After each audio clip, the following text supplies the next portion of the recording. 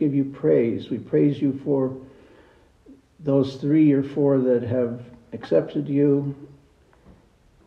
And we know this is only a fraction of the many, many things that you've been doing there. We ask you to work in the seeker group. We ask you to be at work in people like Kamla, who put her hope in you in the midst of a difficult trial. We just ask you to be at work. We ask you to be at work in the family of the week, the Gelbs. Lord, we thank you for Randy and Diane. We thank you for David and his wife Monique and for their little baby within. We thank you for Jonathan and all that you've done. And we ask you to continue to use this family in powerful ways. We thank you for all these things in Jesus' name. Amen.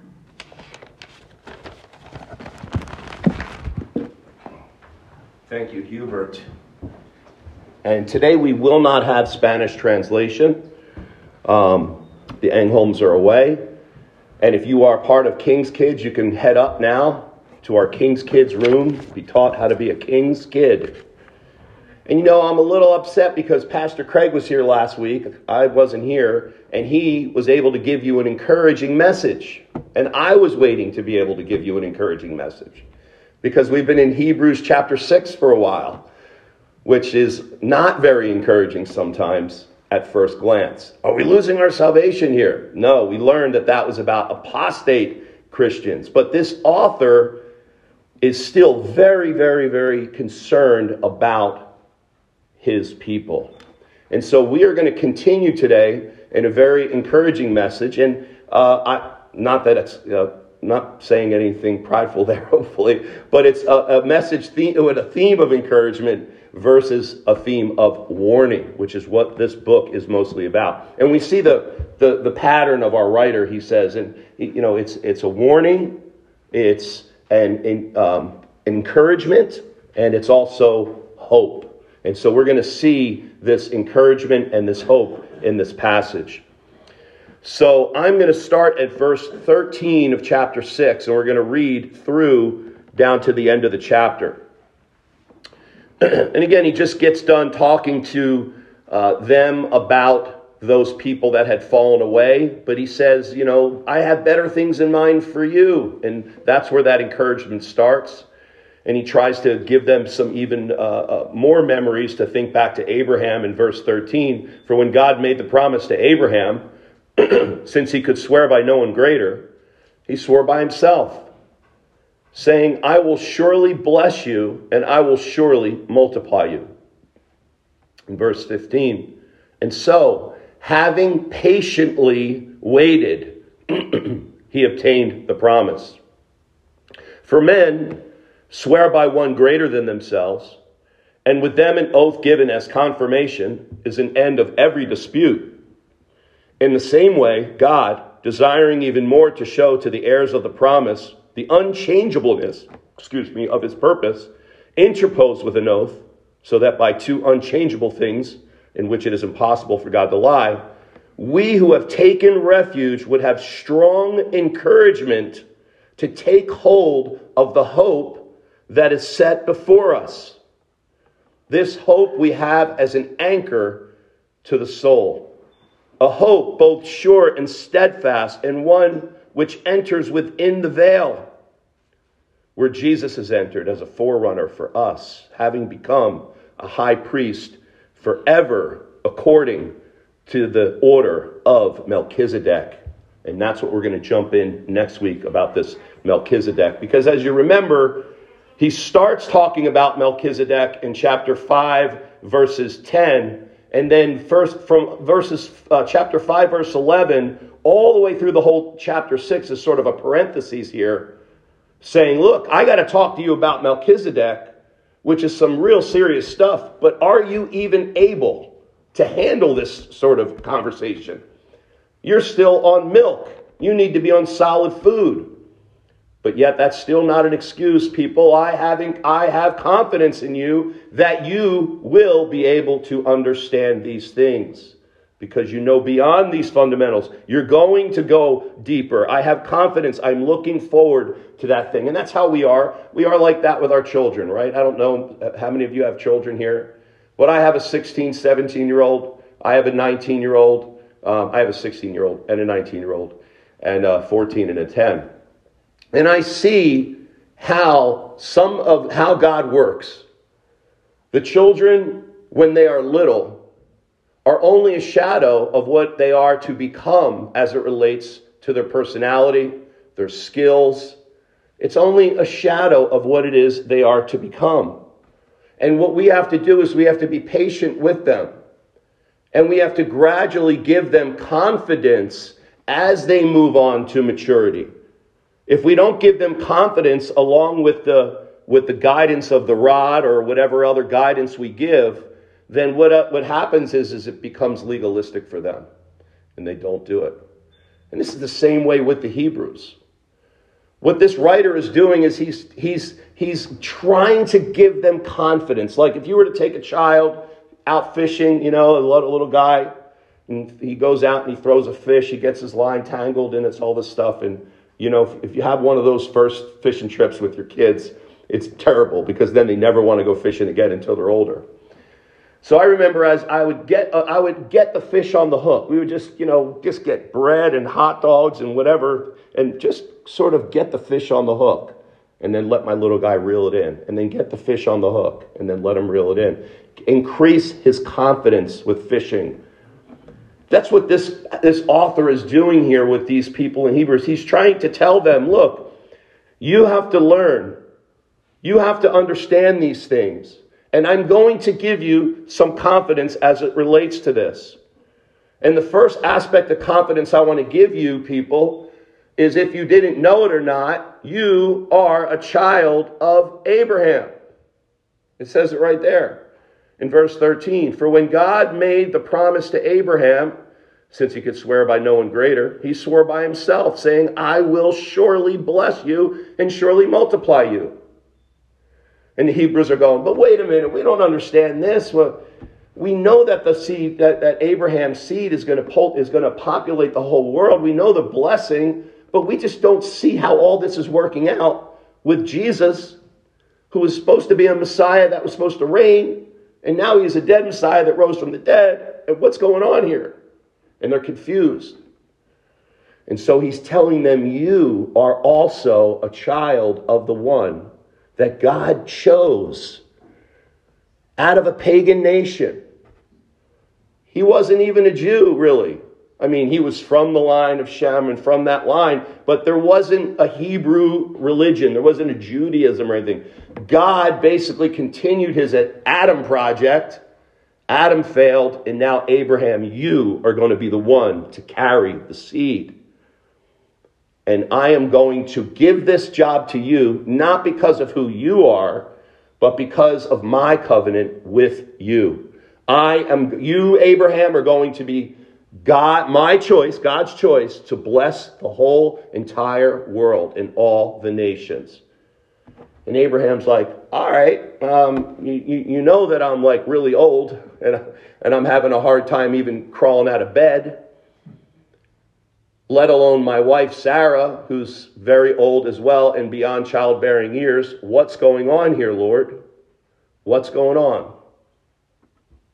Well, you see, he says here that you're a child. You are part of this promise. The fact that you are now a Christian and the fact that you are now taking and putting the law in its proper place doesn't negate the law. But it also doesn't negate the promises that God made to Abraham concerning his seed in Jesus. That promise concerns you, he's telling them. He said, because this was the confusing thing with Abraham at first. He said, okay, you're going to give me a child. Great, it may be Eleazar, it may be Ishmael.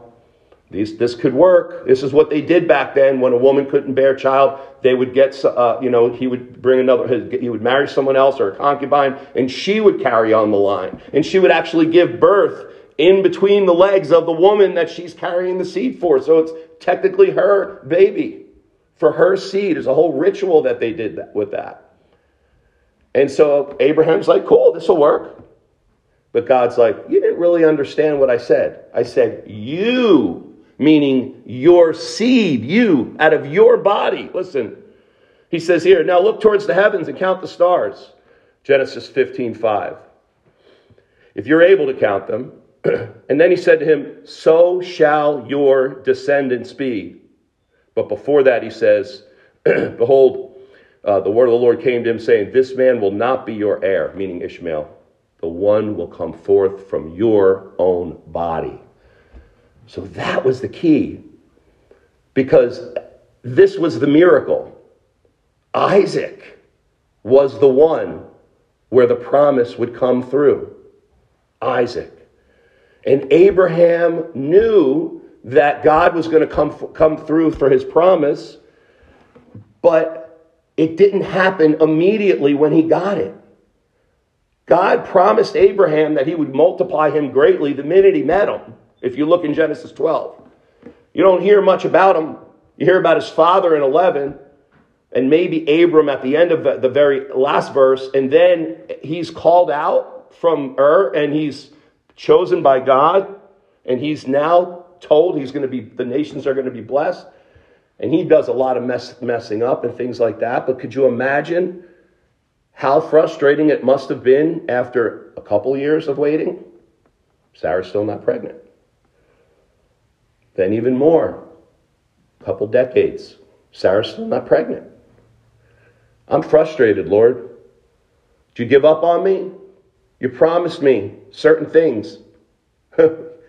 I mean, I believed you, remember? I believed you. You counted it as righteousness. I'm righteous, Abe. Come on, help me. Be here. He didn't hear anything. How would you wait in that situation? We have such a hard time waiting for anything. And that's, I believe, one of the reasons why we're so poor at prayer is because we don't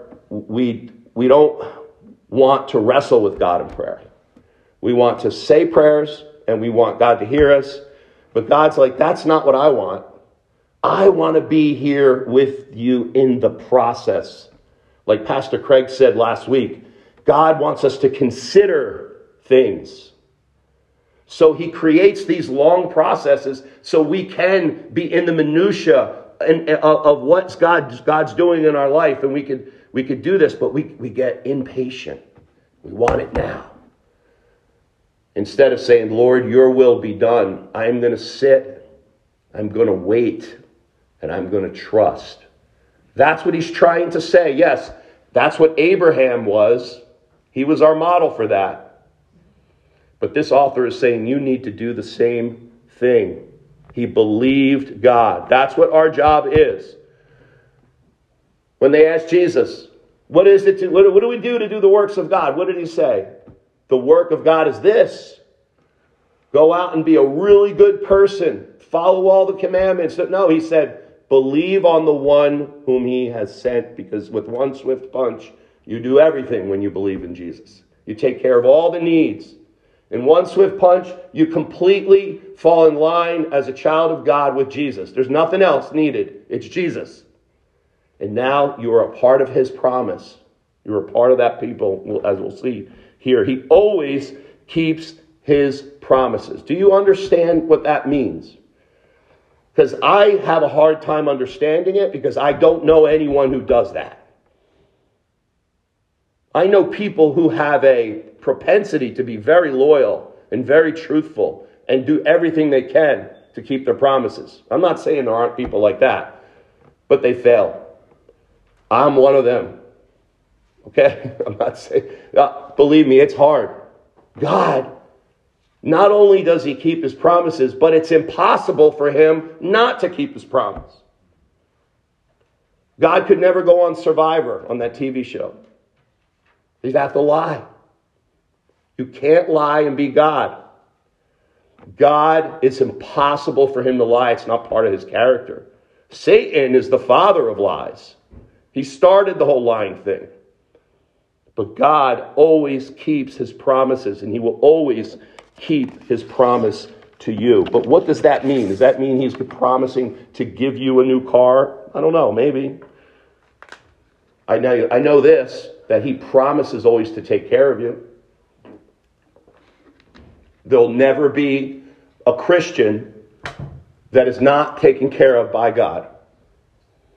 There won't be. I'm not saying there'll never be a Christian in need, or there'll never be a Christian that has every single thing they want. But you're God's child, and he has his eye on you. And where you are right now in your life with your walk is where God wants you to be. Maybe it's in a miserable spiritual condition. Or maybe it's on top of the mountain. Or maybe it's you're on a new journey to start a whole new career. Or maybe you're on a journey of bankruptcy. I don't know. But God is taking you through it. He doesn't take you out. He takes you through. He's not a God of taking out. He's a God of taking through. He's a purifying God. And that's what he wants to do with you. So why this oath and promise? That's what he's talking about here. He's saying that God, this is what the Hebrew writer's saying. This promise is so real that God not only promised it, but he promised it with an oath. Okay, he promised it with an oath.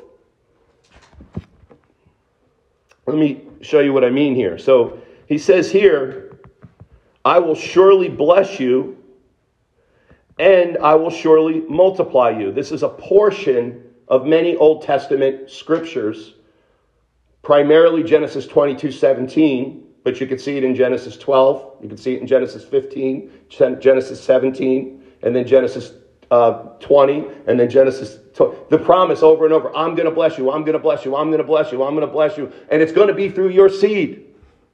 And then guess what? He shows up again, God, and says, next year this time, you 100-year-old man, your wife is going to have a baby in her 90s. He was like, oh. And guess what? It happens. Praise the Lord. Good. The kid grows up a little bit. Now take him up to Mount Moriah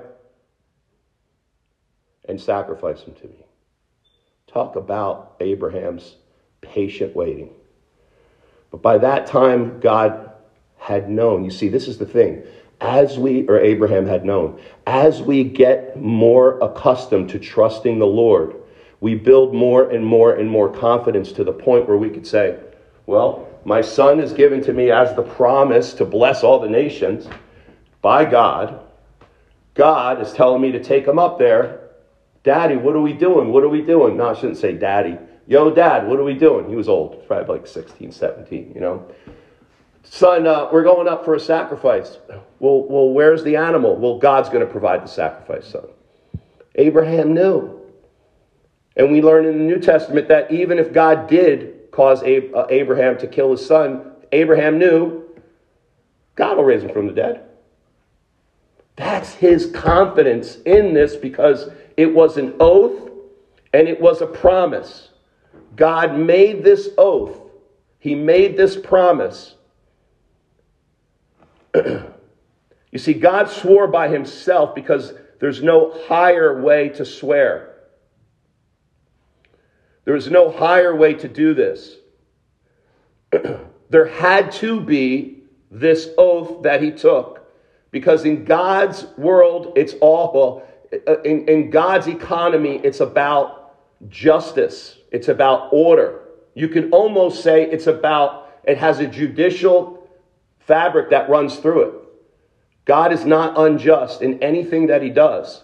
So he's not just saying, don't worry, Abraham, I'm God, dude. I'm not going to mess up. I'm going to keep my promise. I'm God. No, God did a covenant. He did a ritual. God said, here's what we're going to do. I am going to make this promise and make the oath, because without the oath, the promise isn't binding. There's no legal repercussions. You can make an oath and then a promise, you're bound by that. We call that a contract, an oath. Hey, listen, I'm going to buy your house. Yeah, we'll sign this contract. No, just trust me, I'm going to buy it. I promise. No, next one. You have nothing there. There's no repercussions. This is why living together is so popular. A man and a woman, they live together, and you know what? It's okay. It's cool. We made a promise to each other. Really? Why not an oath? Well, I don't make an oath, That's just... Yeah, so you're doing nothing. You're living in what God would call a situation that appears to be evil. And you're living in a situation where you're going to fail and be on your knees repenting a lot. And it's going to be a burden situation for you in that situation. Trust me, I know. My wife and I did before we got married, right as we were living together, we got saved. And we were like, we're going to get married. And we went to Calvary Chapel, Old Bridge, and they were like, no, you're not. You're not getting married. And we were like, show us where. We were babes, right? So, we did a half effort of not living together until we got married, and that was disastrous, but we got through it. It's hard. There's no oath. Once you make that oath, now you'll fight for that promise. And that's what God did. He made this oath. He made this promise. Lower gods in this ancient Near East sort of mentality is they would always swear to the higher gods. But with God, there was no one higher. You can't go to anything higher. The ancient Near East, all these other countries were polytheistic, meaning everything was a god. You would have the hymnal god, and you would have the water god, and the water god's a little higher than the hymnal god. So you would go to this for things that are a little bit more serious. And there would even be different gods for different things. The god of reading would be the book. This would be a book. Who knows? Who knows what it is? I'm making this stuff up as I go along. But they would pray and swear by higher gods. But God could not do that, because in monotheism, one God, there are no lesser gods. There are no greater gods. So God gives this promise, and this is what I love about it. He doesn't give the promise just for Abraham and said so that it could be on record. He doesn't just make the promise and say, yep, it's going to be from Abraham. The Messiah is going to come from him. The new creations and the new heavens and the new earth are all going to be populated by his seed. He does all that for Abraham and tells him that. But he says here, look at this here. It says that, let me find out. This is verse 18. So that by two unchangeable things in which it is impossible for God to lie, we who have taken refuge would have strong encouragement to take hold of the hope set before us. And the beginning of the verse says, in the same way, God desiring even more to show the heirs of the promise, you, the unchangeableness of his purpose.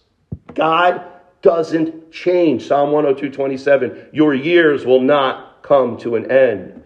Jesus Christ is the same today, he is the same yesterday, and he is the same forever. Or to quote it exactly, he is the same yesterday, today, and forever. Means never is Jesus going to come up with some sort of different philosophy about the promise that he made. Yeah, like I made the promise, but it's not quite exactly like that. No. God made this promise to Abraham so that way we can know that same God is from back then that made Abraham the promise by grace before the law even came in. We can look back and say, this applies to us too. Why? Because God's showing us here. He wants to show the heirs of the promise the unchangeableness of his purpose. Now think how encouraged the Hebrews would be to hear that are reading this for the first time. So they're going, oh, okay, so it is the same promise. We're not to wait for some sort of different version of Jesus to come. This is really it. He is the promise.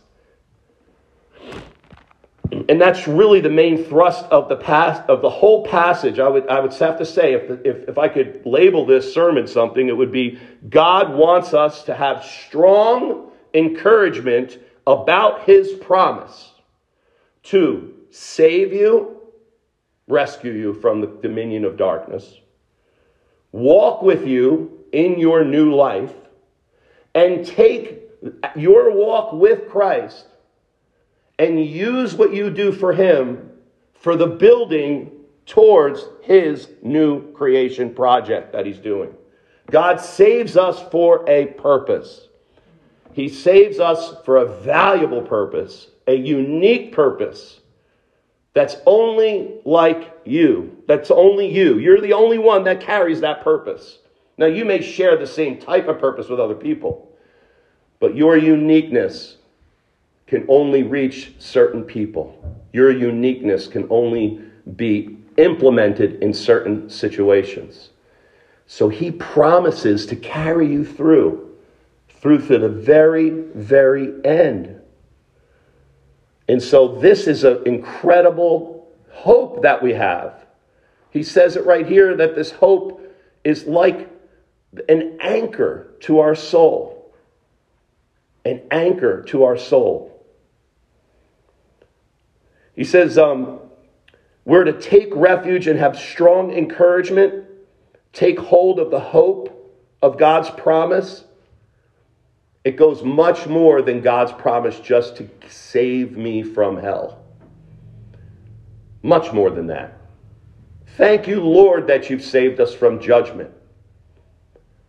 But now, like the Hebrews were told, let's move on from those foundational things. Let's move on from those basics. Let's not forget them. They're the foundation of our faith. But you're saved for a purpose, man. You're God's people. That's what he's telling these people. You want to go back to the old? When you have all the promises of the law and the prophets right here?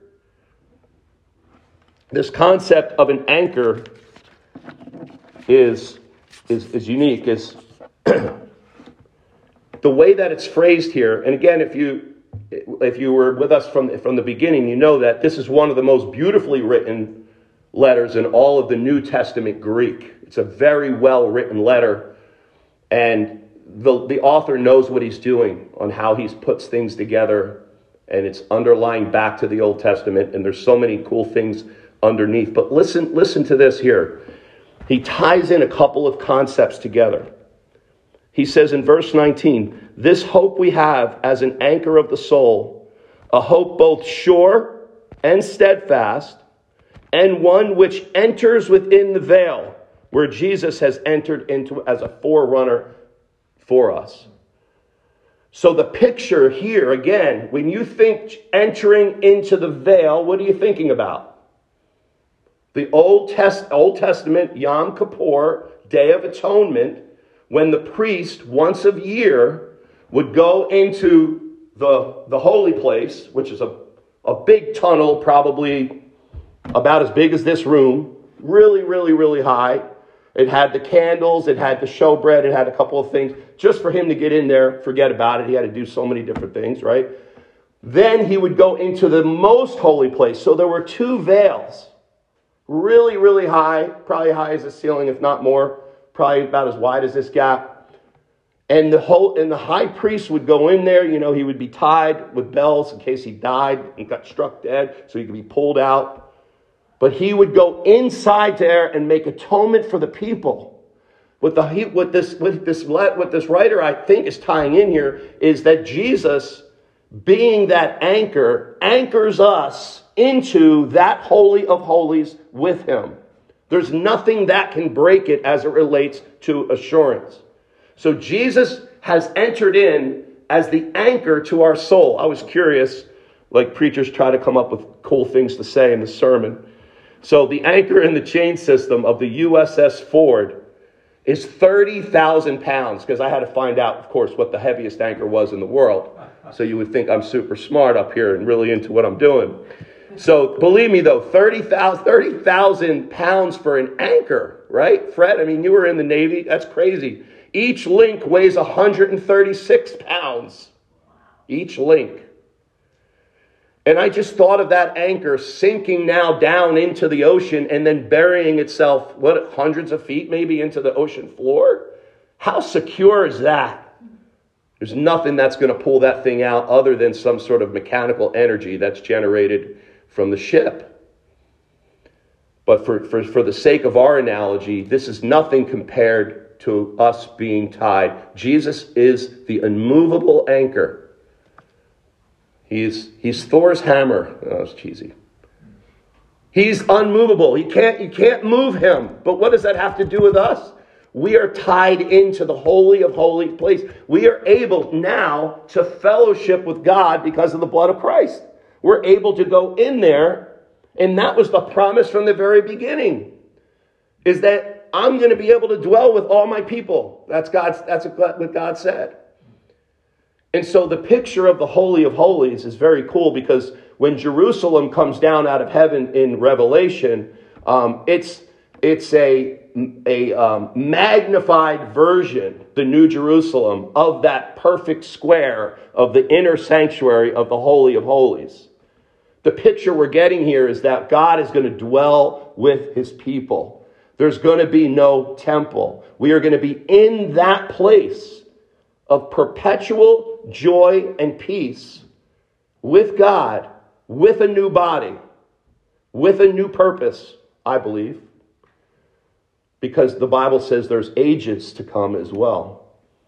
In the future ages, Paul talks about. God says we're going to rule next to him, with him. We are also going to rule angels. There's things to do. And it's not going to be some new version. It's going to be you, but a very more you than you've ever been you before. You're going to be purely human. The human you were made to be because of that promise. And so this is what he's giving them here. You're still included in this hope. Don't think because you're leaving Judaism that you're leaving God. No, you're actually coming close to God, because Jesus fulfills all of it.